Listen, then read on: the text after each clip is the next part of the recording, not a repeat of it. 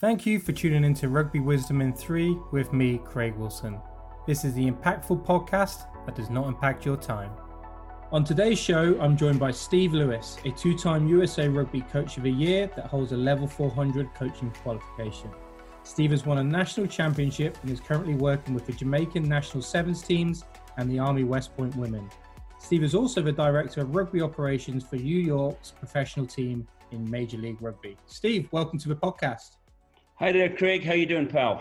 Really well. Such an honor to have you on, mate. Let's get straight into it. So you are a very distinguished coach and you've worked all around the world.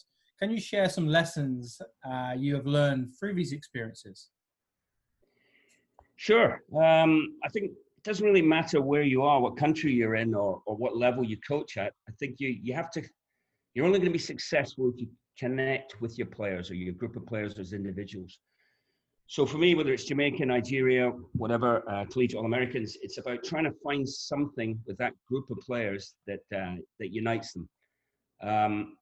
So for instance, with an individual, maybe it's sense of humor, you've got to find something about their family, some food they like, a book. Just got to connect with one thing and you sort of develop a relationship based upon that. And that really doesn't change wherever you are. With the international stuff, it's interesting because Jamaica and Nigeria, you have different types of players even within those teams. So Jamaica, you have guys from the island, and then you have some sort of essentially private schoolboys of Jamaican heritage in the UK. So getting them to connect, I do quiz nights about Jamaican politics, history, stuff like that. So the key word for me is connection. How do you find it? How do you make it happen? How do you help them connect? I think one of the other interesting things is when you're coaching and it's not in your native language. So for instance, I coached in Palestine, a team called the Beit Jala Lions, which is just a little village next to Bethlehem in the West Bank. And it was the first time, they didn't speak English. I certainly didn't speak Arabic. And I had an interpreter. So I was kind of forced to I couldn't say everything I would normally say. So I just had to, what's important, I had to distill it down, get to the key points I was trying to make and go with that. So it was actually kind of a helpful process. It kind of made me rein myself in a little bit and focus on the absolute essentials that I could get across through a translator in a foreign language. So that was a pretty interesting thing from, say, coaching internationally.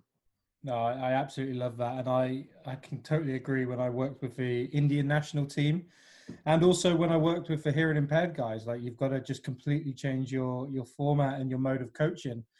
So Steve, who's been an influential resource for you? Yeah, I don't think there's one single coach. I grew up in an era where I wasn't really coached as a player. So that for me is not the answer. But to me, it's the best single resource are my fellow coaches worldwide throughout the game.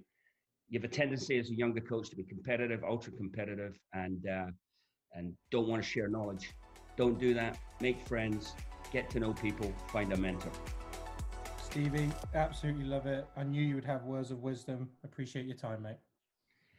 Thank you, pal. Look forward to seeing you again soon.